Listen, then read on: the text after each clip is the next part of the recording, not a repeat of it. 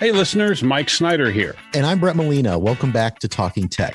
Recently, you may have heard us talk about NFTs, and they are still going strong. Yeah, Brett, I think NFTs are here to stay. As you reported 2 weeks ago, we've had all kinds of NFTs. Now, if you're just hearing about them, NFTs stand for non-fungible tokens. That's a fancy way of saying something that is unique and irreplaceable. Digital ledgers or blockchain are used to authenticate whatever the NFT is or whatever the collectible it is tied to. Now, some of the wild things we've seen purchased are NBA video highlights, Jack Dorsey's first tweet, a piece of digital art for $70 million, and the rock band Kings of Leon did an NFT for special vinyl copies of its latest album. Now other artists are getting into the act too. Lindsay Lohan, who I have to admit, I forgot she had put out some pretty popular music in the past, is auctioning off a new single called Lullaby. Snoop Dogg and The Weeknd have tweeted out they're looking at music NFTs.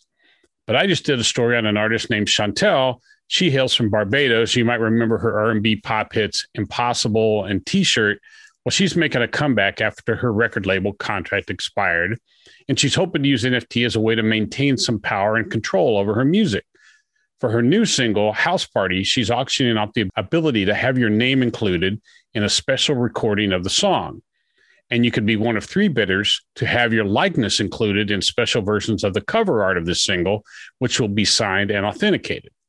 And the bidders who land spots 4 through 11 will get signed copies of the single and online access to unreleased music. That's something the top bidders get also. So she describes NFTs as empowering.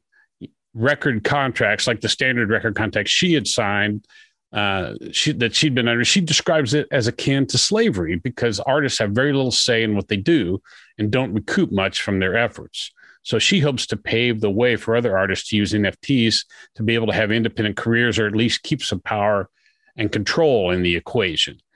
If you have interest in her auction or her story, you can find it on tech.usatoday.com. We'll have all the links there. And that's also where we're going to be following NFT developments to come, such as whether this becomes a long-time method for artist empowerment.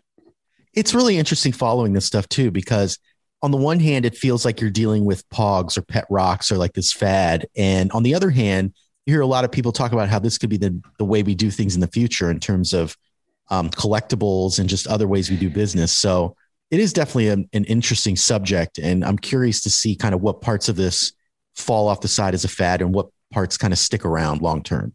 It's interesting you use the phrase pet rock because one of the experts I talked to for the story, Shelley Palmer, who's a digital technology consultant and advisor, and he's working with some clients on NFTs, says it's not a pet rock, but we aren't really, it's at the beginning here. You know, this may not be how things play out. And obviously, I mean, if you're talking about independent artists, you're also going to have record companies getting involved too. So, you know, who knows? Yeah, absolutely. Well, listeners, let's hear from you. Do you have any questions or show ideas? You can find me on Twitter at Brett Molina 23. And I'm at Mike Snyder. Please don't forget to subscribe and rate us or leave a review on Apple Podcasts, Spotify, Stitcher, anywhere you get your podcasts.